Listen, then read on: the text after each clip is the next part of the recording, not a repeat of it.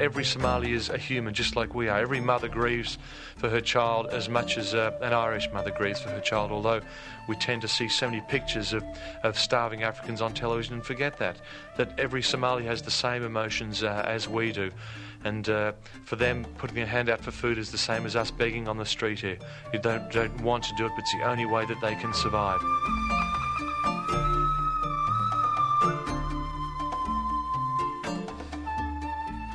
Funnily enough, they don't seem to have any anger, and I just get so annoyed. Particularly then when maybe just outside the gates you have a lot of guys going around with guns looking quite healthy, and they can get food because they have power. I feel particularly an anger for the situation of mothers and children.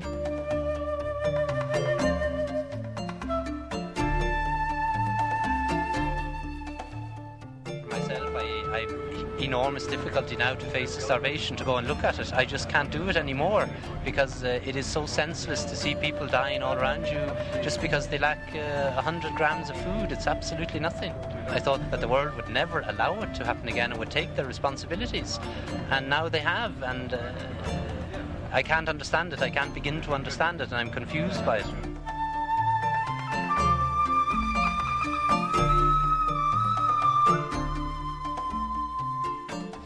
There would not be Somalis running around with arms looting food if those arms hadn't been brought into that country from an outside force. They were brought in during that decade. We can't do anything about it now except respond to the innocent civilians who are caught. As always in every famine, it is the innocent civilians who are those who suffer most.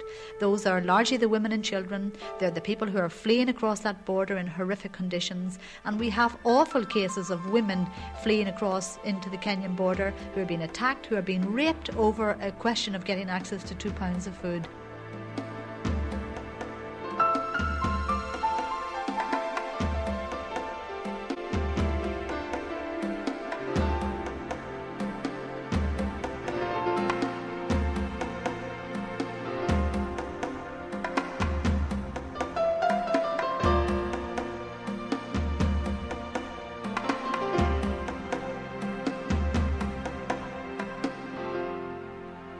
Sadness. Nothing but sadness, that's all, love. As individuals, it doesn't register much at all. There's nomadic people or farmers, whatever, and things have gone wrong on because of the civil war, that's about it. Death, I suppose. Children dying, mothers. Dreadful. Very dreadful sight. Starving. Terrible sights on the television. Just unbelievable sights on the television. What amazes me is the governments of the world, why they haven't got together before now. Like, they always seem to leave everything till it's too late, until all these pictures come on the television. Like, it takes something like that to wake them up. They never, they never seem to sort of get together. Like, I don't know what it is. It takes a war or something to get them together before they decide what to do. There's mountains of food in the EC, and they're just hoarding it and hoarding it and hoarding it, whether they're waiting on prices to go up or down or whatever. I don't know why they don't do it, but they should all get together very soon and do something about it. They're no different to ourselves, apart from their colour or their skin, that's all. No different at all. Famine, hunger, children dying. I think it's starvation that's going on over there. All the babies and the suffering. It sort of makes you want to try and get over there and do something, but you can't. You know what I mean? Think of all the food we have at home. Just look at all the other kids. Skin and bone, just lying on the roads. Imagine stepping over your own children. Do you know what I mean? It's horrible. Somalia, a Muslim country of 6 million people on the Horn of Africa, is now experiencing the worst humanitarian disaster in the world. Between war and famine, thousands have died. About 1.5 million people are on the verge of death, and the future generation, a quarter of all children under 5, are already dead. It's a picture of horrors and complexities. A once proud nation clinging to life, now dependent on the outside world for food. The once beautiful facades of Mogadishu, Somalia's capital, lie ruined, now home to hungry refugees. The civil war, which grew from the political chaos after the fall of dictator Siad Barre last year, has set clan against clan. Siad Barre, once the political tool of both the Soviet Union and the US, in turn ignited the divisions among the 5 main clans. And now, Somalia is a country swimming in guns without food. If you have a gun, you eat. But as the UN attempts to grapple with the security problems, the priority is to flood the country with food, to give hope back to the most vulnerable in Somalia.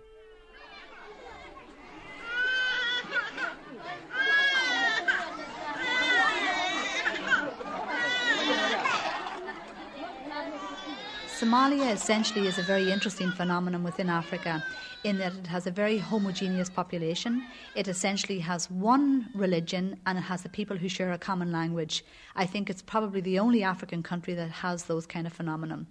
To understand what is happening in Somalia in 1992, I think we have to go back to the period from about 1960. In 1960, the Italian government handled a very smooth transition to independence and democracy. From 1960 to 1969, democracy worked reasonably well in Somalia. I said the country is a very homogeneous one, and it's probably easy for Irish people to understand because traditionally it has been divided up by clans, which are largely region and family based. There are between 5 and 6 major divisions, clan divisions within Somalia, and in the early period of democracy and independence, those clans worked out a reasonable relationship among each other for the transfer of power. 1969 was a time of great turbulence throughout Africa. It appeared that the initial period of new independence was not bringing about rapid enough economic growth. The former colonies had moved on to solve their own problems and difficulties. There was a new economic order emerging in the world, and Somalis began to become alarmed at the consequences for them. This brought about a growth of the military within Somalia itself and began a period with the dictatorship of Siad Barre, which lasted from 1969 until 1991. Minister, we're on our way to Mogadishu. Can I ask you what you expect to see and why you're making this visit? Well, if I may answer the second question first. The reason I'm making the visit is that, as you know, I met with the Irish aid organisations some days ago in Dublin, and arising out of my discussions with them, they suggested that I visit Somalia at first hand and see what's happening. And that's the reason I'm in this plane on the way from Nairobi to Mogadishu.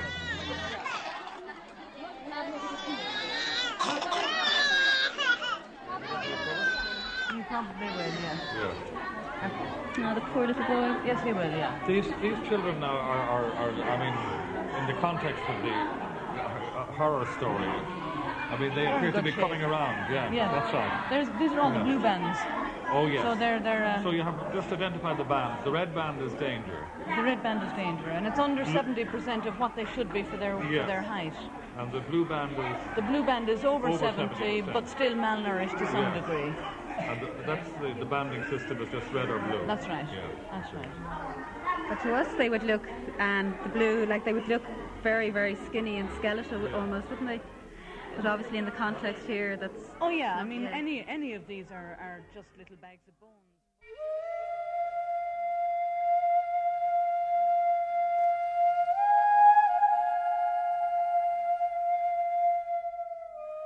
We estimate that in central and southern Somalia there's between 750,000 and 1 million children, with children under the age of 9 or 10 who are malnourished at present, and at least half of those are severely malnourished, which is almost unheard of rates.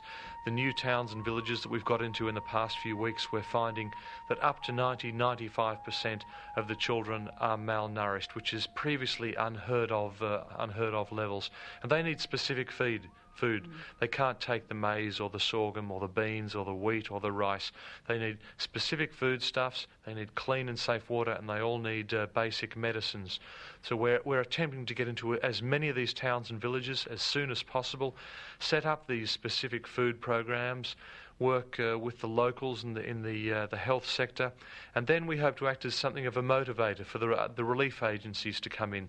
That's exactly what happened in Baidoa, where we were able to get in there first, set up feeding centres, and then Concern have come in and taken those over from us whilst we're still able to provide them with the food, and they do a magnificent job. In most cases, the smaller relief agencies are far better equipped to actually run the centres, but they don't have the resources, and so working in combination with them, that we believe we can be very effective if we can motivate enough of the relief agencies to get out of Mogadishu into the other regions within the next 6 or 8 weeks.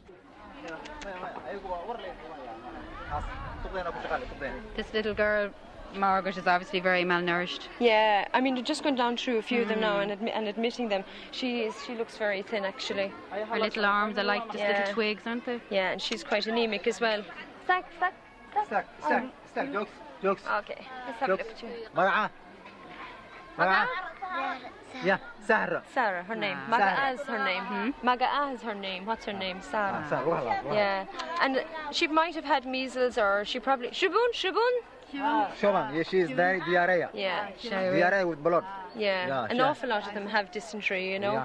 And they haven't dysentery, they've worms. It's one or the other. It's all 10 years. 10 years? Yeah. And how long would she have been like that? Well, where have they come from? Yeah. Medina village. Hush. And before that, were they from Badaur or anywhere? Bailava. She came from Bailava. So, like a lot of the ones that are in Medina have come from elsewhere. And her mother's just tying up her little dress now because she was showing you how thin she was. Just to get an idea, a general picture. But usually you can tell from the face. Can you? But some of the ones that might look fairly big would have distended abdomens, and again, that's the problem of worms, really. We just go down through the rest of them and have a look. A few weeks ago when I came, it was very distressing because the children were all in a very bad state, and we had a colossal number of deaths each day, and mothers dying, children dying, and with nobody to bury them, the relatives all gone, a lot of orphans. And I suppose now I can see a little bit of hope. I see a lot of the children at the centre improving from the food they're getting, and they're even getting cheeky, you know. And I see hope there really for them. At least there's going to be a few kids healthy to survive and hopefully get through the next year, which is going to be a hard time for Somalia. You're in Bai Project Camp. It's a displaced camp just on the outskirts of Baidoa town, and it's where people have come to settle temporarily. It's only a temporary camp. There are 2,000 families. There are 10,000 people approximately in this camp. It used to be a big agricultural centre. It had lovely bungalows, as you can see, what it is reduced to now. All destroyed. All completely destroyed, completely wiped out. All that machinery, all those JCBs and everything, and they're being used as shelter for the houses. They're building the little homes around about them. The insulation from the roofs has been used as padding for the house, as you can see there. It's very miserable. No sanitation here, no medical care. Normally when you're in camp situations, other places I've been, they would use the boxes. Here they've resorted to the local wooden sticks, but they're the most miserable looking things that you could ever see.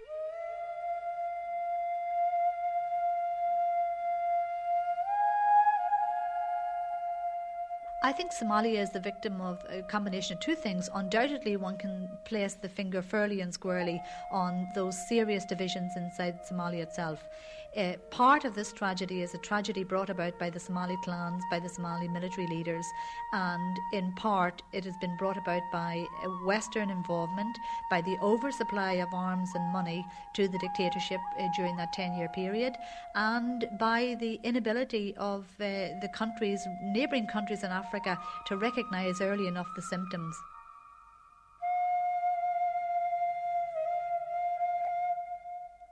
Good morning, Minister Anders. You're in Mogadishu at the moment? I'm in Mogadishu North, in fact. Quite frankly, I've never seen so many guns in the hands of so many young people in my life, and I hope it's the last time I'll see the situation. I'm on my way now to meet the leader of one of the warring factions, the interim president, Mr. Ali Mahdi, and tomorrow I fly up country to meet the other leader, General Adid of the United Somali Conference. So, as I say, I'll be speaking to both of them. What are you trying to achieve? Well, as far as my achievement, I think, is being here and supporting the Irish aid organisations. That's the first achievement. I think that I've given them quite a considerable lift, and I think there's unanimity in that regard. I would hope to achieve when I return a report to my colleagues within the European community who would be just as concerned as I am about the situation out here. It's quite horrible and horrendous. It's really a land that God has forgotten.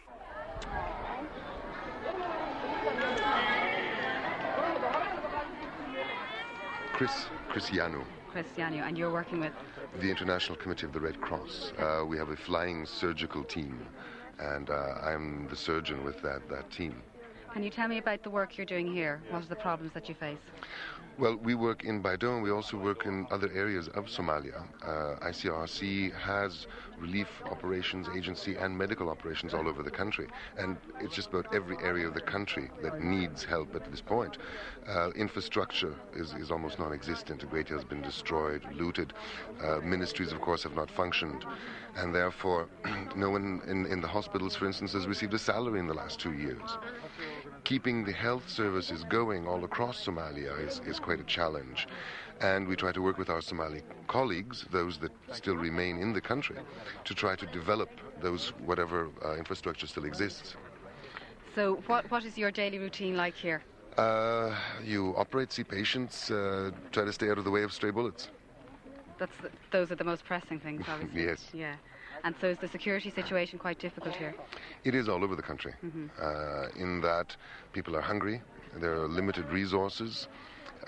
Food has come to represent money for people in this country. And therefore not everyone who is looting is hungry, but food is quite simply the only commodity that has any value left in the country. One of the women was breastfeeding her children outside of the centre. They were waiting for the second feed to take place. And I'm not really quite sure where the bullet came from, but this child was shot while breastfeeding. It's just a 2-year-old child, already malnourished, dehydrated as well, and I think just getting over measles, so it's not a very healthy child to begin with. So we took the child to the hospital, and luckily enough it was seen to very quickly there, and the Somali surgeons just acted on it straight away. Once we had got some blood from somebody, just drained blood from one of the nurses, and they've operated. The child is critical really at the moment. I'm not sure what its chances are of living. Hi, my name's Roisin Boyd. I'm from Irish Radio, and Margaret was just telling us last night about the little girl that she brought in. Yeah. And this is the father. She brought the father in. This is the father here. Yeah, the father. And he doesn't. We had 3 children yesterday that were shot, all under 2 years of age. And what can you do for them here? We did laparotomies. We opened them up and repaired their intestines, and just not having all the appropriate equipment to take care of pediatrics makes it difficult, and they just became too infected, and they were open for too long in order for them to survive in this harsh of condition. You're working against the odds, though. Yeah, very much so. At one hand, you see all the infection, but occasionally you see the other spectrum, that the Somali people are very, very strong, and they've been through a lot, and they're still surviving and getting through things that our own people would not survive. The last few days, an agreement has been reached to allow the deployment of 500 UN troops to safeguard supplies that might reach the country. So what are the prospects now? Roisin Boyd has been with Minister Anders on his trip, and she joins me now. Roisin, you watched a child die, did you not? Yeah, I went to the hospital this morning with Margaret O'Mahony, who is a concerned volunteer. She's from Cork, and she's been working at the feeding centre in the Pan-Africa Centre, which is where they feed the mothers and children. And there was a mother waiting outside to come in, breastfeeding her little boy, Mohammed Adan, and when she was breastfeeding him, a stray bullet lodged in the child. Margaret O'Mahony rushed the child to the hospital, and they operated on the child there. They didn't have any anaesthetic, they didn't have any painkillers. One of the hospital workers had to actually donate blood because they're just so short of supplies. And Margaret stayed there all yesterday, hoping that the child would survive. We went back today with the father, and unhappily the child had died in the night. They've lost 3 children in the hospital, and all of them have been injured by bullets.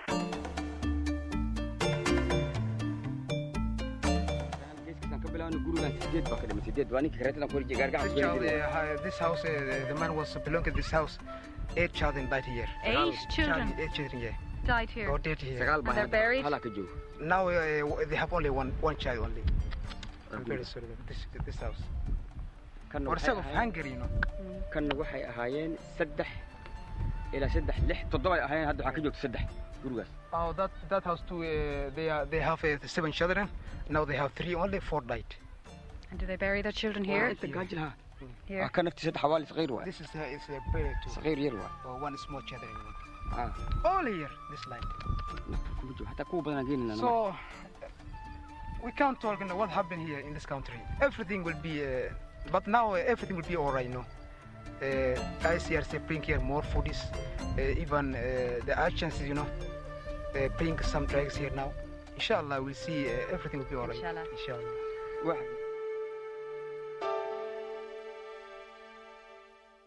The long-term development of Somalia is a long-term away.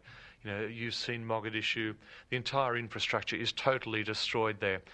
That there's no regional government, there's no national government, there's very little local administration, and the Somali sub-clan system will mean that any type of government that's set up will have to be very decentralised. Now, we can play a major role in that by reducing the tensions, by letting people return to their home and to establish their own communities again. So they're very proud people. They don't want to have to rely upon us for the rest of their lives. I mean, every Somali is a human, just like we are. Every mother grieves for her child as much as an Irish mother grieves for her child, although we tend to see so many pictures of starving Africans on television and forget that every Somali has the same emotions as we do. And for them, putting their hand out for food is the same as us begging on the street here. You don't want to do it, but it's the only way that they can survive. So the sooner we can get through those immediate survival needs and work to develop the country working with Somalis, then the better. Every child has a brain, is thinking, is wondering, is hoping for a better life, as are all of the adults. Perhaps the difference between the Somalis and many of the Western communities is this survival instinct. They are so much stronger. Their will to survive is much stronger than most of the Western communities.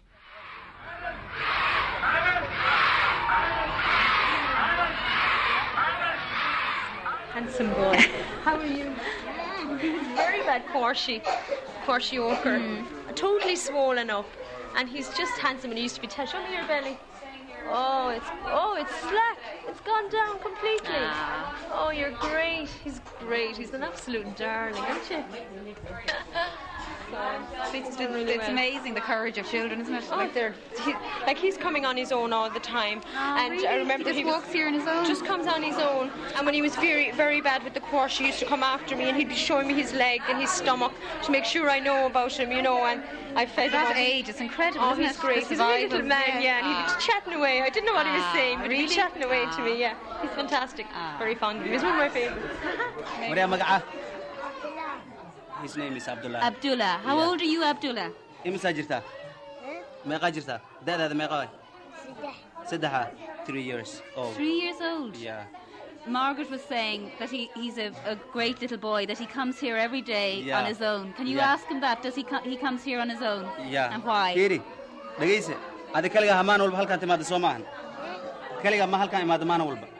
Yaa ku keena? Cid ku keenta wala miya? Aabaha iyo hooyadan aabe? Waa joogan miya?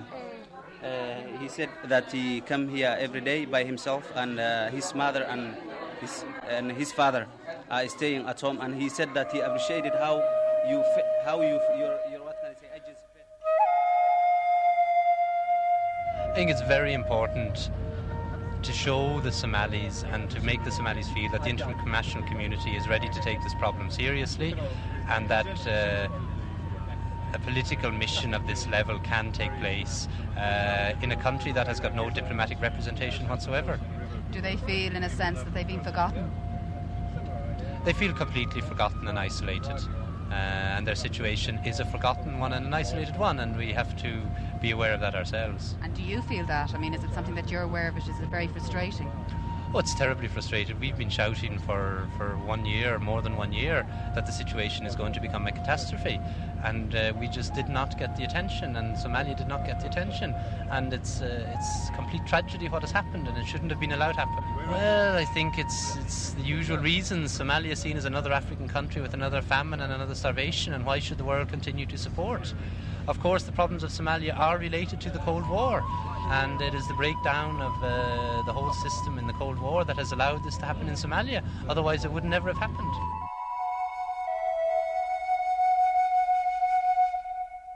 Most of the security problems there that aren't clan-related, are caused by simply a lack of food or a lack of medicines or a lack of clean and safe water.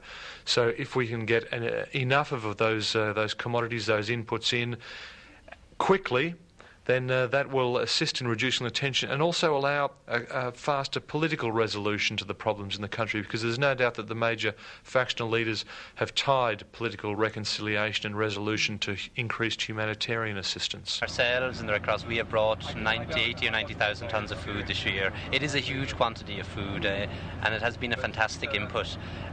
But more needs to be done, and the more specialised care like feeding centres to prevent numbers continuing to die that is happening now. What sort of amounts of food are really needed? I would say the country needs about 55,000 tonnes of food every month. And how much is going in at the moment? Maybe half of that. We bring 20,000 tonnes, so a little bit less than half. And the United Nations is bringing, for the moment, they brought 24,000 tonnes in total. So maybe we get to half of what's needed. Right, and is it a matter that you can't get hold of that amount of food, those quantities of food, or is it more complex than that? No, it's more complex than that. Of course, an operation of this size, it's double the operation we had in Ethiopia, which was already double our next biggest operation. To get that kind of support, the international community and the politicians and the world has to take the problem of Somalia seriously, and that will give the confidence to the organisations to do something more about it. What about the problems of distribution? Distribution is the biggest problem in Somalia because of the security element and because of the lack of food. Food is looted. For the moment, food is the same as money. What we have done in order to counterbalance that has been to set up about 500 kitchens throughout the country, where the kitchens are open to anybody, and we provide cooked food twice a day for about 500,000 people. So at least you know it's going to the people. Exactly, we can watch it. This is the kitchen? Yes, this is our kitchen. In the morning we cook 6 pots of food. 3 is Unomex and 3 is CSM. At the same time we supply DSM milk and recovery food, Chama biscuit and BB5. And this woman here now. The cookers. They are the this cookers. Is the cooks. The cookers. Hello. The cookers. Magam Hawaii. Magam Harnem. Shagam.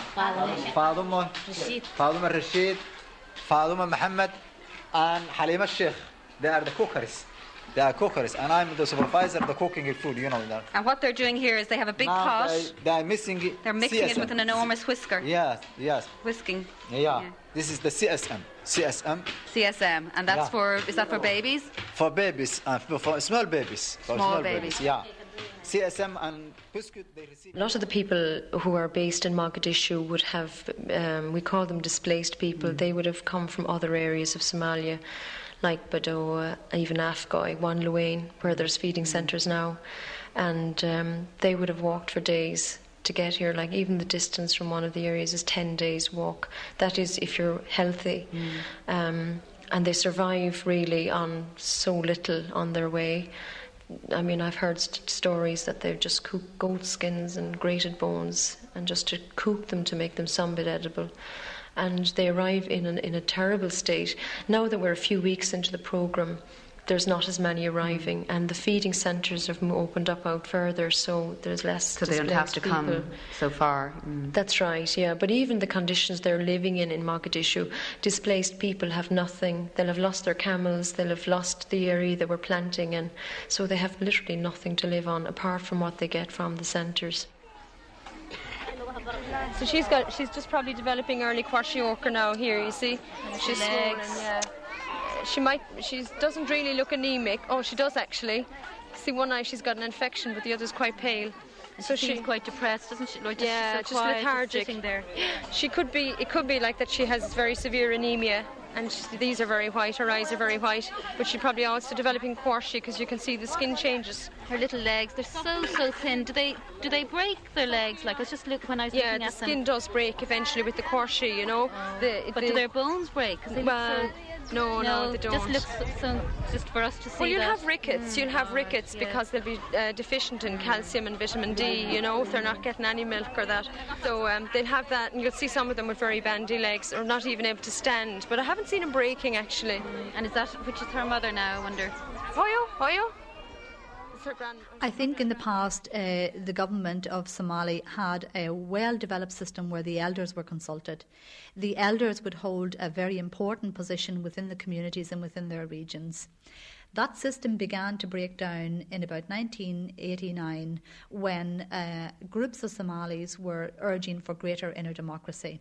As the dictator was unwilling to share power with them and indeed began to play the clans off against each other, groups began turning to Ethiopia. The Somalis and the Ogaden began to organise and to get arms from the government. That process accelerated when the Ethiopian situation collapsed and large amounts of arms were passed over from Ethiopia and from the fleeing troops, the Mengistu troops in Ethiopia, into Somalia itself. So you had a situation where the clans began to fight against each other for power and for greater access to resources. The south, and particularly Mogadishu, became overdeveloped and the northeast was largely abandoned. Do you have any responsibility for it? No.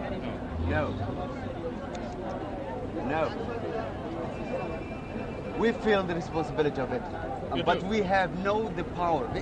He's a member of the USC. Yeah, no, I accept that, yeah. No, but I'm just saying that there are people dying. Yes. While there's a civil war going on. Yes.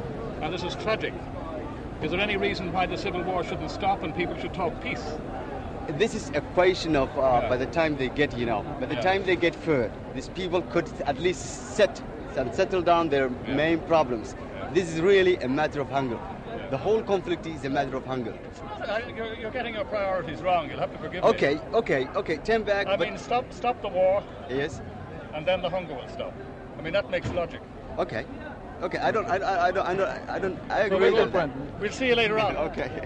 We won't have a row about it. Okay. Jeff, can I just ask, this is a Red Cross ship coming in here, right, unloading, and it's very different from what we just saw over on the other side, the UN side, where they had food stored and everything. And is it partly to do with the logistics, the way that you load it straight onto trucks, that you don't seem to store it here at the port? No, we don't store food in the port because the port is an area of insecurity. There's a lot of gunmen around. So we load from the ship onto trucks, and then we take the trucks directly into our warehouses outside the port, where we think we have better control over the food. So why is there such a difference?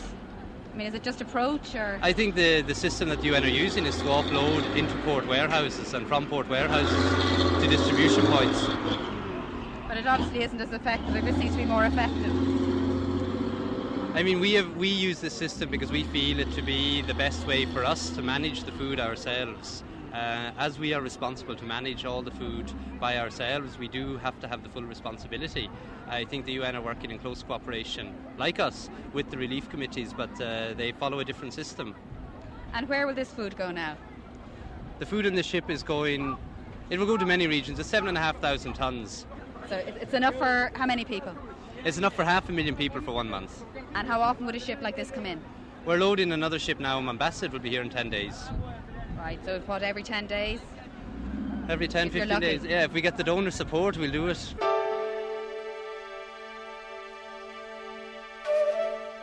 At the moment, I didn't have a wife. Yeah. I lost my wife during the war. How did you lose her? Yeah, in shells, bombardments, cell troops. So she was killed here in Doha? Yeah, she and a kid. And your kid? Yeah. And so that was your family? Yes, yeah. So I'm here only with my mother at the moment. And what was your life like before? I was working with the aid organizations before. Right. Yeah, administrator. Administrator. You were administrator before the Civil War? Yes, working. And now you're working with Concern? Concern as a logistic now. You must feel very, very depressed about what's happening in your country. Exactly, that's why. And I hope the condition will go much better. What do you see as the solution? As a solution, I see that if this civil war, and at the moment when Siad Barre troops has gone, I hope that everything will get better.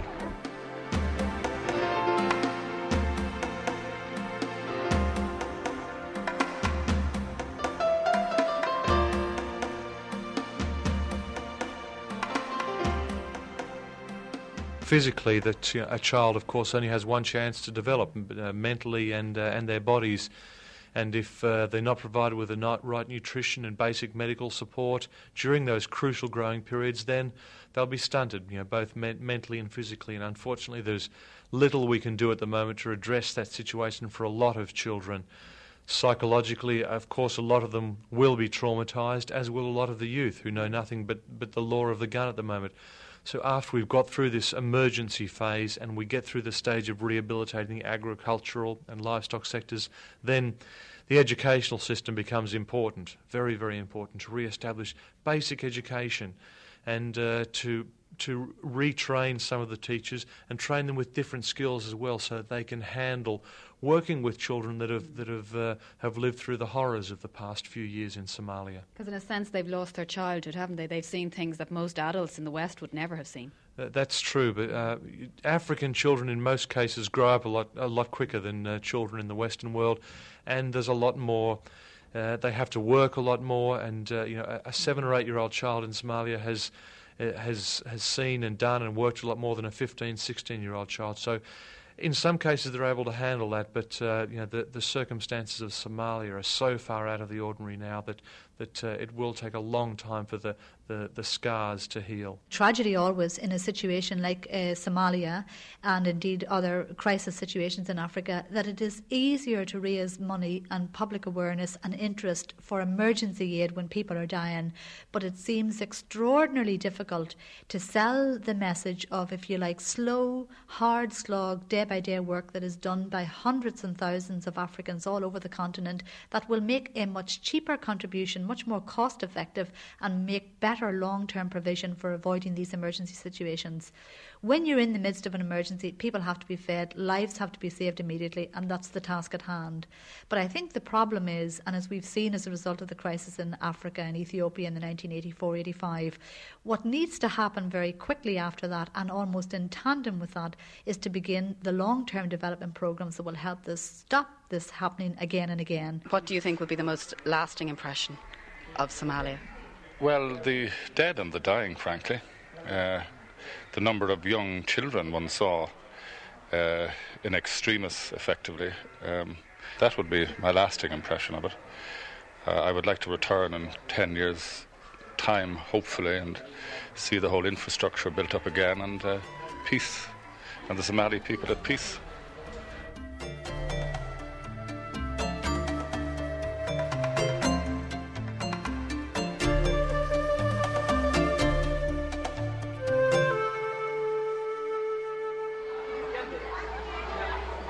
Who I was telling you about. This guy came in only last week. And he's gorgeous. He's really getting better, aren't you? You're getting better. Hello, Rihanna. Hello. He's beautiful. He was so thin when he arrived in. So about one action. These are like these. It's just great to see these coming on so well, you know. This mother here is a typical example. Hoyofian, she's great. She's which means good mother. But these are a set of twins, and these were 68%, which is very thin when they were admitted. And she's lost her husband, and she's on her own. She is totally on her own, and they have just. I mean, they're getting so fat. They really are getting really well. I mean, they're so healthy looking, you know. Oh, it's empty now. It's waiting to be filled, isn't it? Yeah, it's lovely. So, but she's great. She makes them eat everything here, and that's why they are.